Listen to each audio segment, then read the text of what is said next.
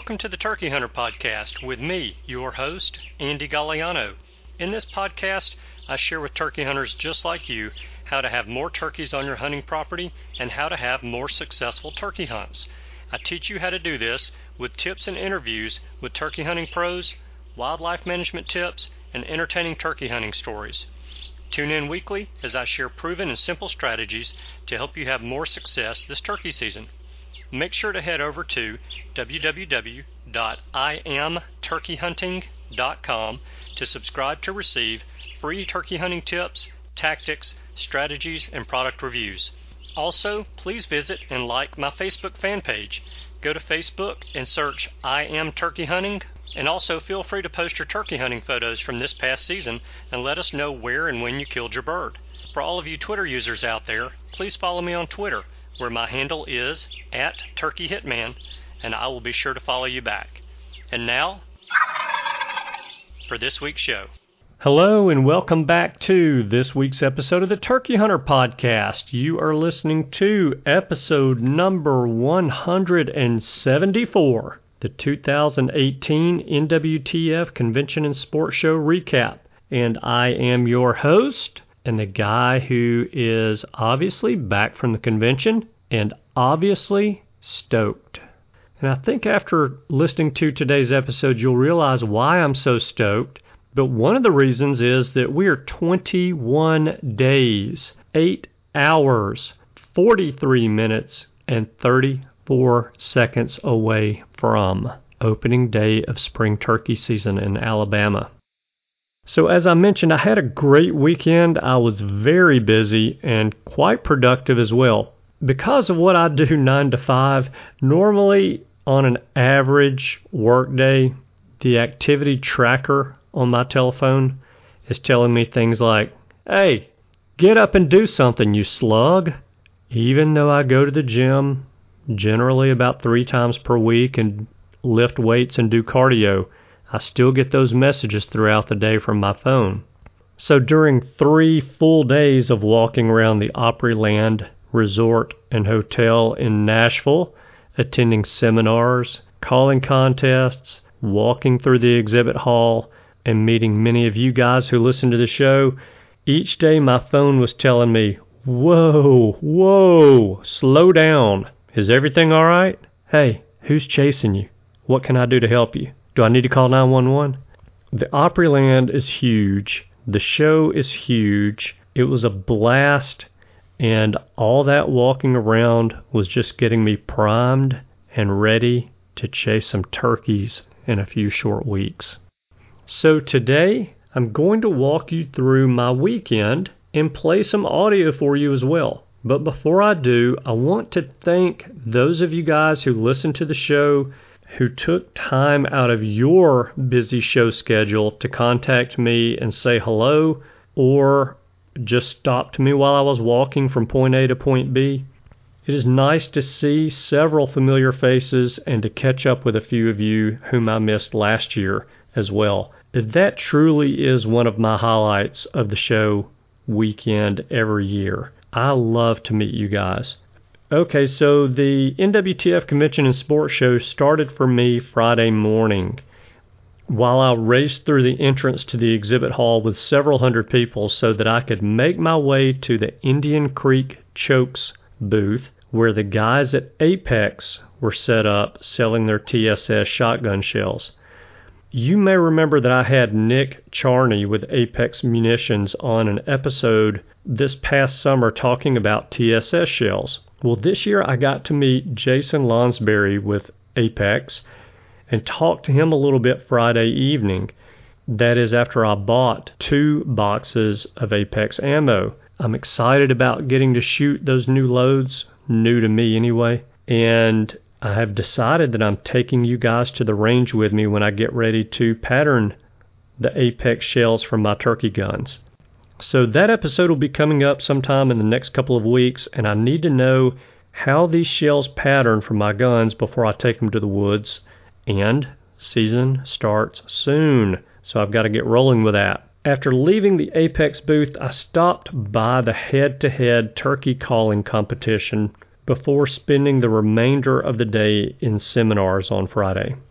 I didn't stay for the entire competition, but I did stream a little bit of it on Twitter and recorded some audio for you guys as well. And I don't even remember who was calling when I was running the audio recordings, and they don't typically announce names of callers. They'll announce numbers of callers to keep the judges impartial. So I can't even remember who was calling, who I got to record while I was there. But I'll promise you it doesn't even really matter, because what you're about to hear is going to sound like a bunch of turkeys anyway. Listen to these guys for a few minutes, and I'll catch up with you afterwards. Caller 1, when you're ready. Cutting of the excited hen.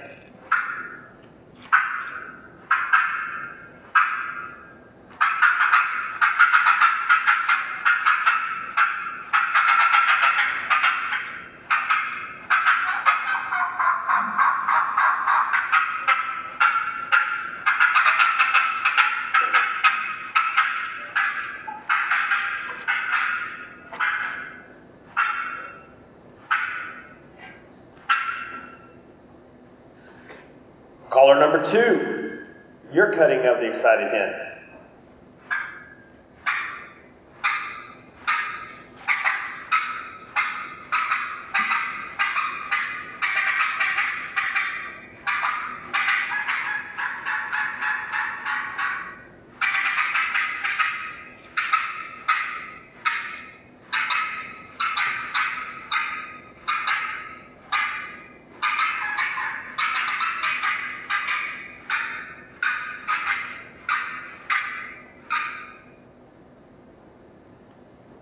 Caller number 1, your Kiki run.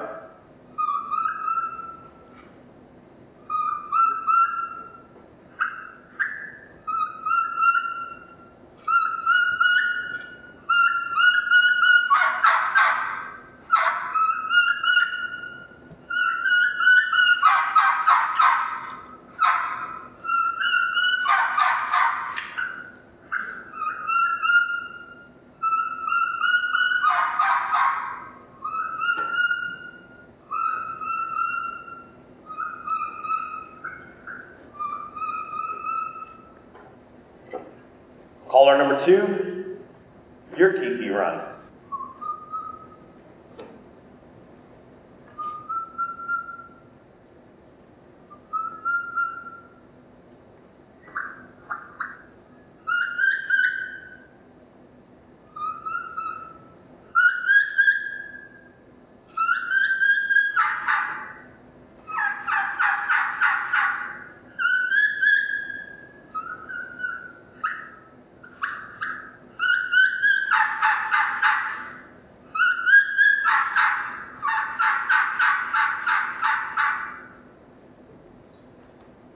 Caller number 1, the adult assembly yell.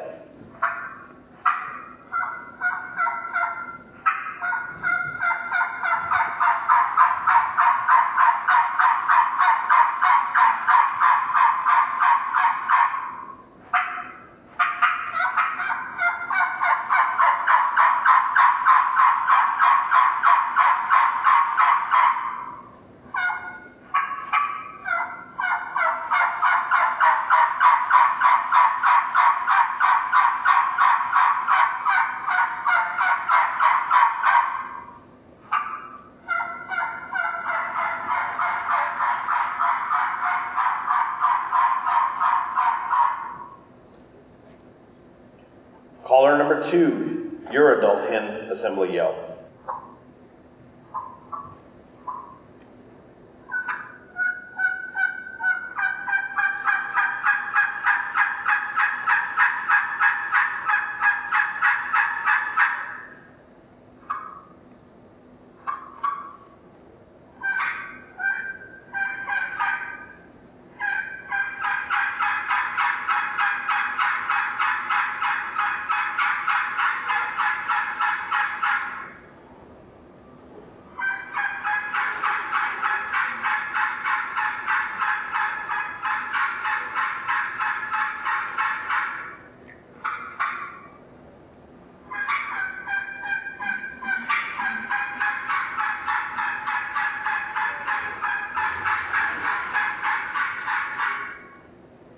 Thank you, callers. Let's give these guys a round of applause.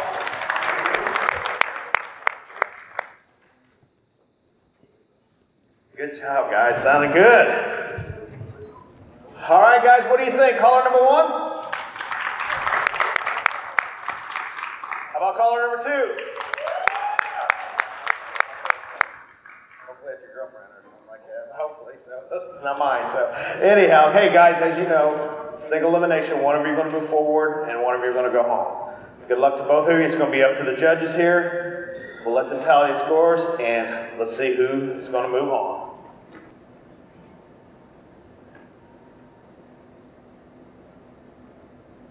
All right, moving on. Into round number two is caller number two.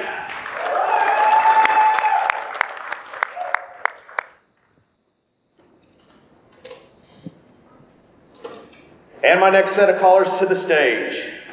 So as you can hear, these guys are just insanely good with their calling. You know, it really hurts my feelings to know that I will never call that well, no matter how much I practice, because I just don't have the ear for music and sound that these guys do. Now, just because I'll never sound that good doesn't mean that I won't kill as many, or maybe even more, turkeys than some of these guys in my lifetime, because I don't have to sound like the prettiest turkey in the woods. I just have to sound like the one with the loosest morals. Love me and leave me, big boy. I'm over here. Anyway, a huge congrats to Jesse Martin for winning this year's head-to-head competition. And Jesse actually won last year's Grand National Senior Division Championship as well. You know, I like that head-to-head competition because the caller who wins the entire competition has to be the best caller each time he steps onto the stage. And it's one thing to be the best caller once, but it's another thing to be the best caller through several different rounds of competition. So that head-to-head competition is always a lot of fun for me, and I enjoy it even though I didn't get to stay for the entire thing, because one of my goals this year for the show was to attend more seminars and to bring you guys some audio from those seminars over the course of the year. Covering the seminars is a bit challenging for a couple of reasons. First, there is almost always more than one seminar going on at one time. And secondly, the audio quality varies greatly from seminar to seminar. So Friday I was solo at the show because my lovely bride had to work all day, and Cameron, the Turkey Hunter podcast intern, which, by the way, no one entered the retitle Cameron contest to win a turkey call. So he is still the Turkey Hunter podcast intern until I come up with another title for him, like Cameron the Super Jake. But Cameron was working his 9-to-5 job Friday, so I was there solo. And being solo at the show with a recorder and a microphone is tough because you can't be in multiple places at one time, as you know. And since there's always more than one event going on at one time, you end up missing a lot of stuff.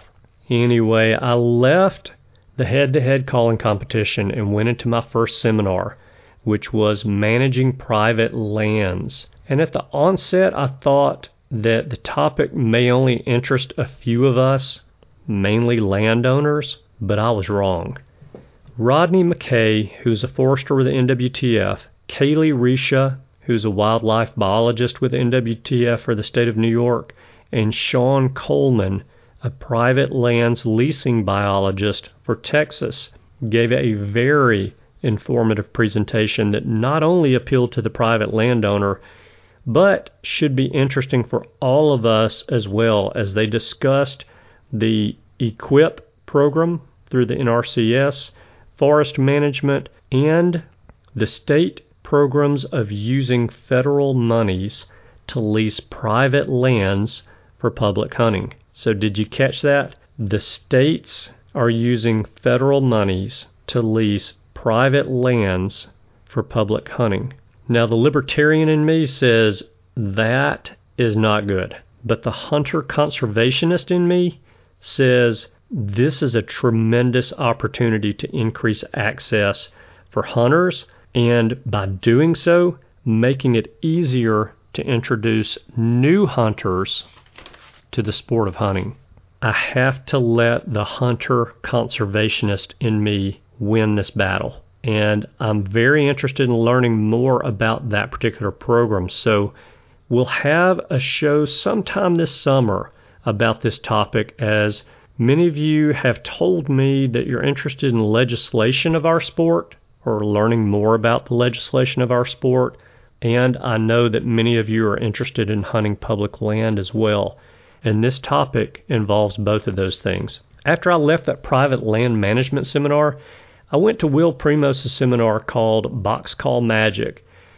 I always enjoy listening to Will, maybe because he is just genuinely a nice guy, or because I used to eat up the Truth series of videos about turkey hunting when I was learning the sport. Or maybe it's both of those reasons, I don't know. But truthfully, I was expecting some good content from this seminar, but I was not expecting to get as much from this personally. And I was wrong about that last expectation. So 2 seminars, 2 expectations shattered.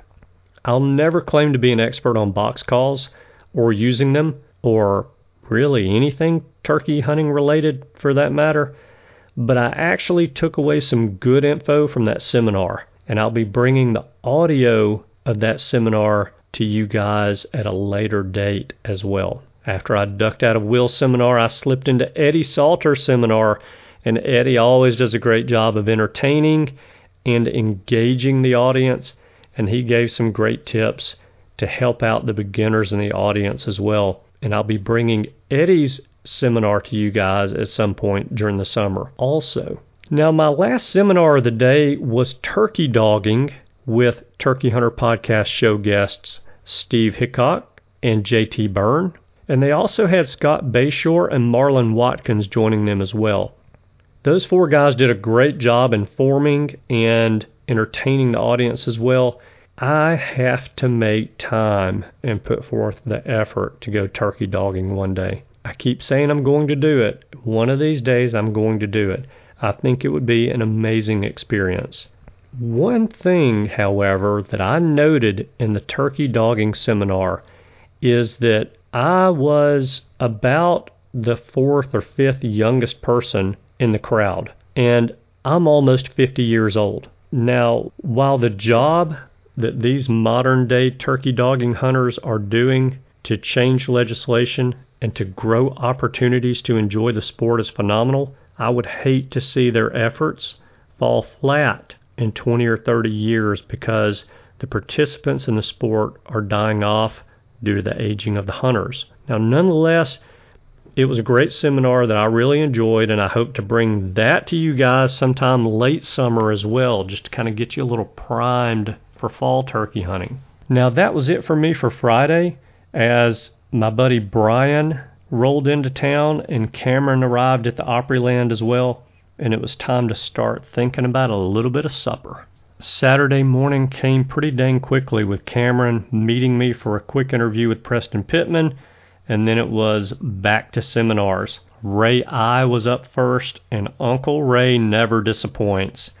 Even though Uncle Ray never disappoints, I had mic issues, and my audio does disappoint. But in his seminar, Ray talked about scenarios and how he handled certain situations while hunting turkeys. Ray is another presenter who does a great job getting the audience involved in his presentations, but especially kids and women. So I enjoyed Ray's presentation as well. Now from there, it was a quick bite for breakfast, and we began to divide and conquer. Cameron jumped into the seminar with the panel of world champion turkey calling champions, which he videoed, and I'll be stripping the audio from that video to bring that to you guys sometime soon. I still haven't even seen that or heard it, but he raved about their seminar. So I'm excited to hear what all is in that. Now, while Cameron was in the champions panel, I sat in on the bone collector seminar, which consisted of political talk for about 30 to 40 minutes out of an hour and 15-minute seminar. Now, in the bone collector's defense, the seminar was a question and answer session, and the very first question asked of them was politically related. But my stance is generally to keep politics out of the things that I love while I'm enjoying them, whether that is football, hopscotch, badminton, or turkey hunting. It doesn't matter. Now, I did learn this while listening to the political banter for most of their seminar. I believe that Michael Waddell is a fine spokesperson for our sport of hunting, and personally, I'm glad he's jumped into that pool of sharks, so to speak, on behalf of all of us conservationists and hunters. While I personally don't have the time or energy to deal with the misguided logic and lack of reasoning, compromising, and open-mindedness of anti-hunters, I'm glad that Michael Waddell and many of you guys listening to the show do and have. I did manage, however, to squeeze in a question during the Bone Collector seminar, and here is what they had to say about it. Go ahead. What is one tip or piece of advice that you guys were given when you started turkey hunting that took you to that point where you were consistently killing turkeys? Still waiting on that video. For me, I definitely can feel what you're saying, because growing up in Georgia, I remember hearing turkeys. Every time I go out, I'd hear 2 or 3 turkeys gobbling, which I'd say in the South, if you grow up in the South, if you hear 1 or 2, 3 turkeys, like you're excited, you're in the hunt. But I killed a turkey the first time I ever went hunting. 3 years later, I finally killed another one. And so, for me, I think when I really got accomplished and felt confident about killing turkeys, and maybe some of you guys who collected quite a bit of beers, is when I started understanding just gut instinct, just where I quit thinking. I didn't have to really think about an article I read or a video I saw, as to where when a turkey will gobble in a situation, it's hard to talk about or help you understand this, but when all of a sudden that turkey gobbles and there's an anxiety like, we're going to kill this turkey. We're going to get on this ridge, we're going to get right here, and immediately and that's when you kind of get that vibe. It's hard. It's almost like the best thing you can do is keep hunting and really try to record the mental mistakes, the things that happen, and then try to, when you finally do kill a turkey, whether it's anywhere in the country, is to see, well, what happened there that didn't happen this last time, and then it almost becomes, your mind becomes like a computer processing all the information, but then you don't ever think about it. It just happens. And that, for me, is when I felt like I had the confidence to kill turkeys. And some of you guys might know what I'm talking about. You get there, you hoot, and a turkey gobbles, and based on the tree, maybe they're 100 yards different than they were the morning before. And it's just like, I'm sitting there with a Nick or T-Bone, or maybe my wife, and I'm like, we got his butt this morning. I know what he's going to do. I know what he's going to do. Or you're calling a turkey's down on the bottom, and you yelp soft at him, and he cuts you off. You just get that instinct. And then also, too, another thing that's really pushed to the edge over it that's really controversial is the use of decoys now, as far as aggressively, kind of, for lack of better words, a puppet show, which can be very dangerous. We have learned that really you can truly manipulate and make a turkey completely dumb, even the smartest long-spurred turkey, based on his ego and his macho man and that protect him of that flock visually. So you use what he's got best going forward, which is his eyesight, to manipulate him based on just showing him a decoy, not putting it out hoping he sees it. I mean, you're moving and you're showing him that decoy. So there's been a lot of different techniques that's been developed the last 10 years that's really helped fill a lot of tags. And so I think just having an open mind to everything, and hunt, and also hunting the way you want to hunt. Because some people don't want to hunt that way. I just like to hunt, whatever's legal and get it flopping. That's why I like killing. Yeah, I think that's what I was going to say too, is just being aggressive. I think a lot of people sit back and call and try to get them to come to them every time. And if you know that bird's out there in front of you and you got a good decoy, and you think you're in a safe spot where nobody's going to shoot your decoy, you just get on your hands and knees and get dirty and make your way up through there. Because 9 times out of 10, if you got that decoy in front of you, you're crawling through there, that turkey, like Michael said, sees a little bit of movement, and then he sees that red head on that decoy. I mean, he's going to come and take a look, and even if he stays out there, he's going to let you crawl in a little bit closer. So I think rather than just sitting with your back against a tree and just sitting there and yelping and hoping one shows up, if you hear one gobble, it gives you that kind of courtesy gobble when he, just gives you one gobble and you never hear him again. You know he's there, so get on your hands and knees, get dirty, and crawl up through the woods until you see him, get a visual on him, and then pop that decoy up and just keep moving. And it's amazing what happens. I mean, once you get a little bit aggressive with them, you can really get a lot more turkeys killed. And like Michael said, some people enjoy sitting against a tree and calling right into the decoy. I love doing that. Where I hunt in Minnesota, it's just really small pieces of land, so you can't chase them hard. So I set up a blind and put out a couple of decoys, and it's a waiting game, and shoot them with the bow. They come right in and whack them right there. But if you got a good chunk of ground that you can run and gun and move around on, I think being really aggressive. Michael's definitely taught us that, and getting down and getting your knees wet and getting dirty and getting snow on your pants is the way to go. So I think you definitely kill more turkeys that way. Yeah, just hanging around him and listening to him, that's what I was going to add to that, being aggressive. Like, I've always been the type, especially turkey call, I'm like, man, I have the mindset of, I don't want to screw up, so I wouldn't hardly ever call, or I wouldn't move around, I wouldn't try to go to him or sneak in, or wouldn't try to use a decoy or whatever, but, just watching certain people, and especially listening to him, a saying that I always use in archery is shoot maybe, no shoot, no maybe. So, we only got so much time out there in the woods, and sometimes you just got to make it happen. Otherwise, you're just going to be sitting there and saying, I shoulda, coulda, woulda. Hindsight's always 20/20. So, don't be afraid to push it a little bit. Hopefully you caught that at the very beginning. That was T-Bone saying that he's still waiting on that one piece of information or that one tip that'll take him to where he's consistently killing turkeys. But Michael Waddell answered the question first, and then Nick answered next, and then T-Bone was last there. So hopefully that was something that you guys can take away, put in your pocket, put in your turkey vest, and use this coming season to help you have a little bit more success. After leaving the Bone Collector seminar, it was time to stop by the Turkey and Deer Taxidermist contest, where I caught up with the winner of the Master of Masters competition, Chip Hayes. Chip had a beautiful turkey mount that he entered and won with on display, and he obviously was very proud of that, and he should have been. It was fantastic. It was a beautiful piece of artwork. Soon after that was lunchtime, and then time for Cameron to get to pot call magic with Will Primos, and for me to head to decoys and calling with Matt Moret. Matt did a great job also, and I hope to bring the audio from his seminar to you guys sometime later this year as well. And when we finished up with those last seminars, we actually went to the Grand National Senior Division Turkey Calling Contest. While Cameron and I both recorded the entire contest, I will not be playing that for you guys in its entirety. In fact, I'm not going to play it at all today because the show this week would just be too long. So I'm actually going to bring audio from the Grand National Calling Championship to you guys most likely next week, and we'll listen to some of that then.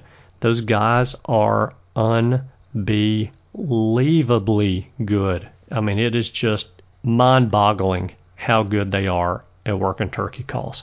After all the excitement from the calling championship died down, I called it a day and got ready for the last day of the show in Nashville, which was our day inside the sports show on the exhibit hall floor. I always enjoy that part of the show each year, as it gives me an opportunity to catch up with some old friends, make some new friends, and kind of see what is new in the turkey hunting product world. And this year, I sent Cameron around with a microphone to record some one-question interviews, just like I did last year. I had one-question interviews for a lot of the pros. Cameron did that for me this year, and I'm going to play some of those for you right now. First up is Ernie Calandrelli to participate in Cameron's one-question interview. Hey everybody, this is Cameron, and I'm here with Ernie Calandrelli with Quaker Boy Game Calls, and I'm going to ask him the one question we're asking. Ernie, when you set up on a gobbling turkey, what are all the factors that you take into account before you actually sit down to that bird? Well, how far away from him I am, how close I can get to him, what the situation is, whether I want to be alongside of him or above him, Am I setting up in the field? Am I setting up in the woods? There's a lot of factors that vary, because one of the things when that turkey has to feel comfortable coming to you. I mean, you can't just set up anywhere a lot of times, but if he's fired up enough, he may do it, things differently. But for me, I want to make sure that I have the proper setup, because that's a lot of your hunt right there. If he's comfortable coming to you, and he's been through there a number of times before, that'll make him a little easier coming in. Or if you can get in between where he is and where he wants to go. Absolutely. Thank you so much. Great answer.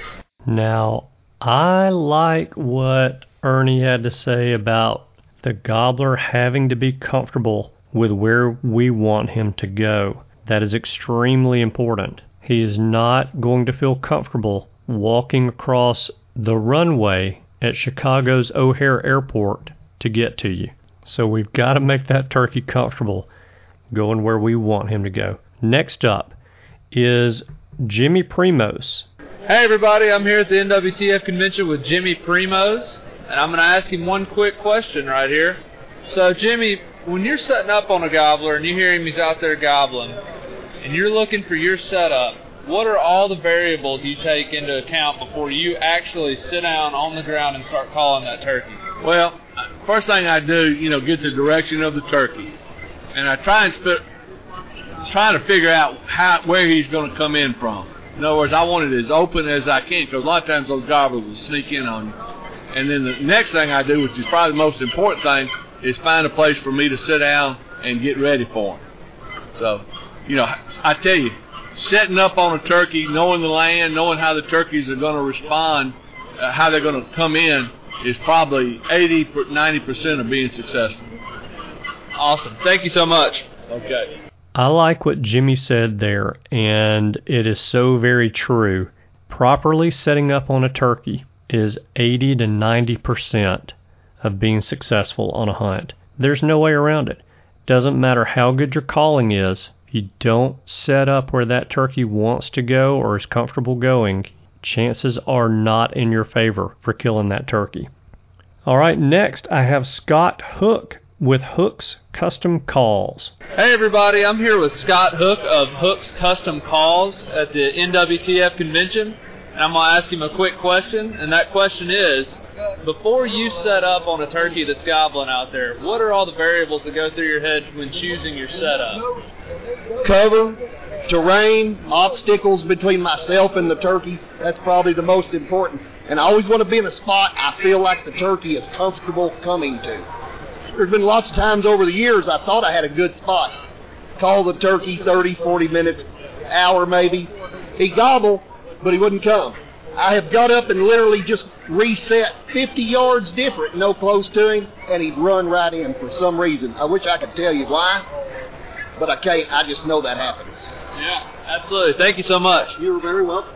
I really like what Scott had to say as a reminder to all of us, and that is, really don't be afraid to reset. If we set up in the wrong spot on a turkey, let that turkey ease off a little bit, and then determine a different approach, a different area near where you are where that turkey will feel comfortable coming to you.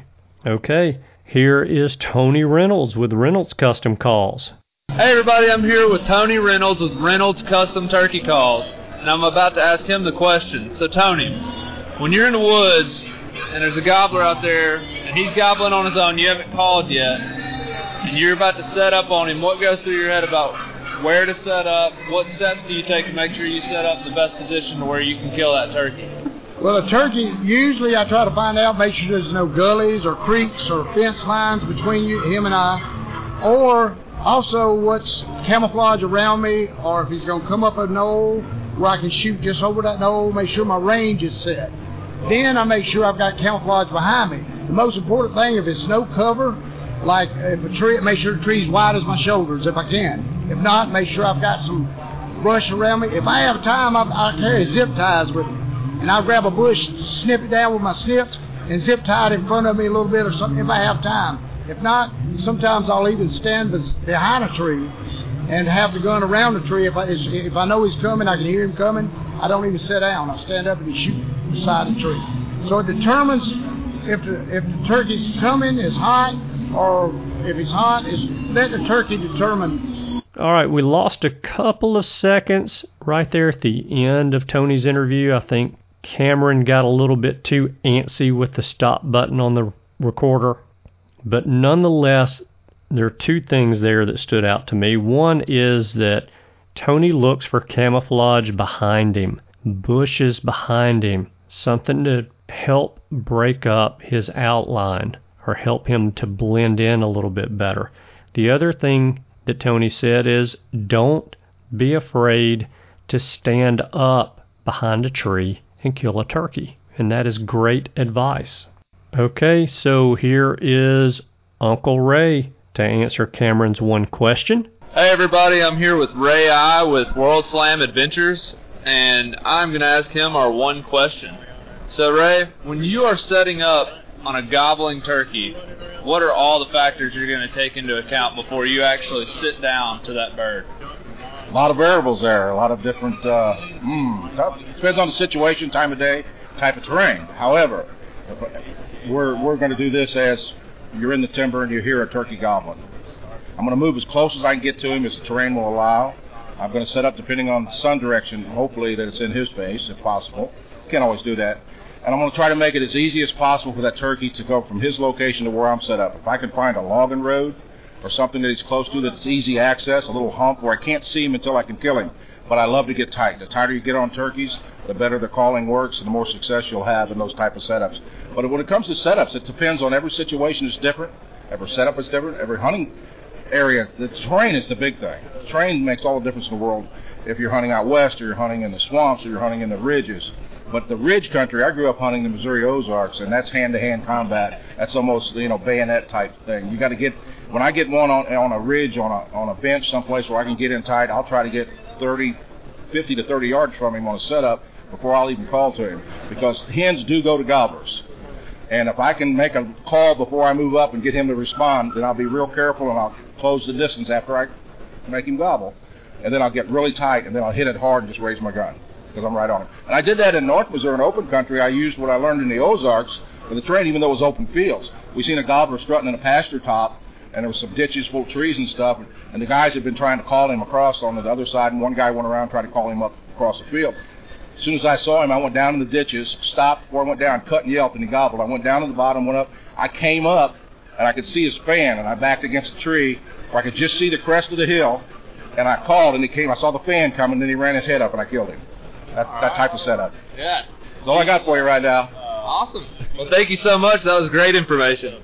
I'm picking up little things in all of these answers that I hope you guys are picking up on. The direction of the sun, and we want the sun in the turkey's eyes if possible, and that is spot on. It's not always possible, but if we can make it happen, then we need to make it happen. We want the sun in their eyes, not in ours. Next up, Cameron has Chris Parrish.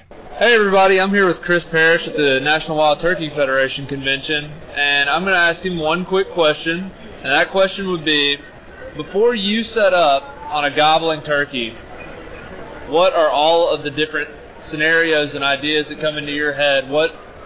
Before you actually sit down, what all do you go through to set up on that bird? Well, the first thing I'm going to do, if I know where the turkey's located, I definitely want to assess whether I need to move on him and get closer or whether I need to back off. A lot of times you need to back up. Look the area over. Take just a few seconds to look things over and see if, in fact, the turkey's got a place to come up through. Can he see too far, or is it too thick? Take a little bit of time to put yourself in the best case scenario. So many times we strike a turkey and we just plop down right there, and sometimes it's by accident and it's in the right spot, and the next time you didn't really assess it and maybe you needed to move 50 yards one way or the other. So take a little bit of time. I'm always looking for that perfect spot where before I ever call to locate the turkey, I want to have a little bit of something in my mind, like I'll look over and pick a tree out here or there going whatever direction he gobbles, I'm going to move to there and set down. And then if he's far enough away I can make an adjustment, I'll make a little look, and I will try to put myself where, one, the turkey can't see 300 yards when he's coming in so that I'm pinned down, or two, I don't surprise him and he pops up over the hill and I can't get my gun moved on him. I want that happy medium, that fine line there. So, take your time. Don't get in a big rush. Put yourself in the right position. That way you don't have to reposition. Absolutely. Thank you so much. Now, I definitely agree with Chris on this one point right here. We typically, when we're hunting woods, we do not want the area that the bird is going to be approaching us from to be too open. Even if we're using decoys, if it's too open, the gobbler does not have to walk into the area to investigate to see where that hen is.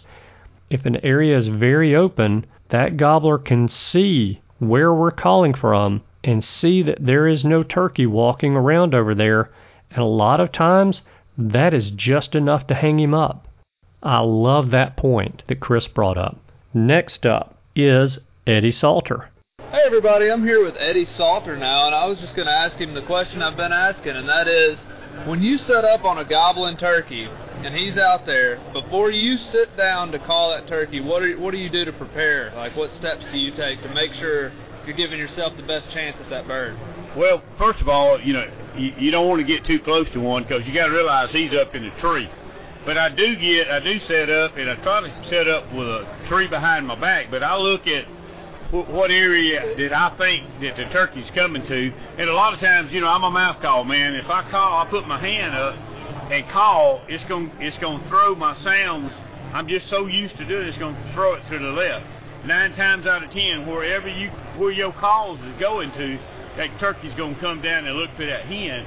And when he gets to coming in, and you set up and you put your left arm in the position where you got about 40 to 50 yards, you need to have some open areas in there if you're using a decoy, and you need to set up with your left shoulder where you think, if you right-handed, now if you left-handed, you got to go to your right shoulder towards him, but you set up where that turkey's going to come down through that. And then when I run a slate, a lot of times, I'll take that slate and I'll turn it to our glass call. This is the glass call here. I will turn because the sound chambers are coming out the bottom of the call right there. We engineered that. A box call too, you can take it up. Because many a time when I was a young hunter, I had a lot of blood in my eyes, and I would set up on turkeys if I had my buddy, but I would set up most of the time where I thought the turkey would come to, and because my sounds were going that way, I made a lot of buddies mad with me when I do that. All right, thank you, Eddie. I got to tell you that this might be my favorite piece of advice that I have ever gotten from any of these turkey hunters that I've talked to on the show or interviewed at the NWTF convention or anywhere else. I love him saying, throw your voice, to call a turkey to you instead of your hunting buddy. So, for all of my hunting buddies this spring, just know that I am sorry in advance. All right. Last but not least is Philip Vanderpool. Hey everybody, I'm here with Philip Vanderpool now, and I'm going to ask him the question, and that is, if you're out in the woods, you hear a turkey out there gobbling, what are the steps you're going to take before you actually sit down to start trying to call that bird in? Well, I guess my first steps I'd be looking at is probably the terrain structure on just how far I can get in on that turkey, because I feel like the closer you can get on that turkey without spooking him off the roost, and I assume that's what you're talking about in a roosting situation, but I want to get in there and get set up and look at the obstacles around me, try to make sure there's not a brush pile or something like that, or a little bluff line or anything that's going to keep him from coming in to me.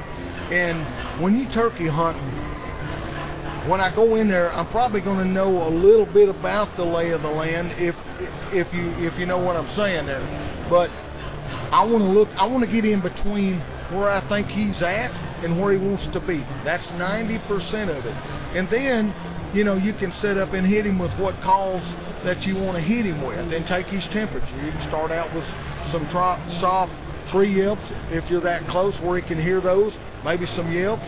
Hey, if the turkey is jumping all over your call, there's no sense in throwing the book at him. But I'm a firm believer that you can shoot any turkey that's out there if you'll get him in between where he's at and where he wants to go. And normally he's going to go where the hens are going to go, which is usually to a feeding area of some kind or water, and where they're going to hang out for a while. And that's just kind of my tip of the day, is just anytime you can like that, and get set up where you think you can get a shot at the turkey. You don't want to set up if you can keep from it to where he don't just pop up on you. You want to be able to get visibility on that turkey as quick as you can. And that's my tip of the day. Yeah, absolutely. Thank you so much, Philip. I like what Philip says here about getting a visual on the turkey, that we don't want the turkey just to pop up on us. Now, that does contradict a little bit with saying that we don't want to set up in an area that's too open, but I think what it should tell you is that there should be a happy medium in there, and that's what we're looking for, is that spot that's a happy medium. Now, sometimes the terrain does not lend itself to that. We just have to be prepared to kill a turkey at 5 yards when his head pops up over the ledge. But in an ideal world, we would like that perfect blend of not being too open, but not being too thick or too hilly, where that turkey does just pop up on us. And that is it. That right there was about 18 hours of turkey over a 3-day period of time, wrapped into 1 week's episode of the Turkey Hunter Podcast. I hope that you guys enjoyed those highlights. I'm excited to be bringing you more coverage of the seminars over the coming months. I think that there's some really good content in there that can help some of us newer turkey hunters and still serve as a great refresher for those of us with some gray in our turkey beards. Hey, before I cut you loose for the week, will you do me one huge favor? Forward this week's episode to 2 of your turkey hunting buddies via text message using your podcast player app. It is really easy. So there is a share button, and usually that share button in your podcast player app is 3 circles that are connected by 2 lines. And if you'll click on that share button and choose the text or MMS option to forward this show to 2 of your turkey hunting buddies, that would be great. You never know. Some of the info that your turkey hunting buddy learns from this episode of the Turkey Hunter Podcast may keep them from messing up a hunt that you're both enjoying together. Thank you guys so much for tuning in this week. I know that you have choices. I appreciate you spending your time with us. I hope you have a wonderful week, and I look forward to seeing you again next week. Goodbye. Thanks for tuning in. You were just listening to the Turkey Hunter Podcast. If you enjoyed the show, please go on over to iTunes and leave a 5-star review. And make sure to head over to www.iamturkeyhunting.com to subscribe for free turkey hunting tips, tactics, strategies, and product reviews to help you have a more successful turkey season. And stay tuned for upcoming episodes on hunting afternoon birds, how to film your hunt, and the breeding cycle of hens, as well as some guest interviews. Thanks again for listening. We know your time is valuable, and we appreciate you sharing some of it with us. See you next week.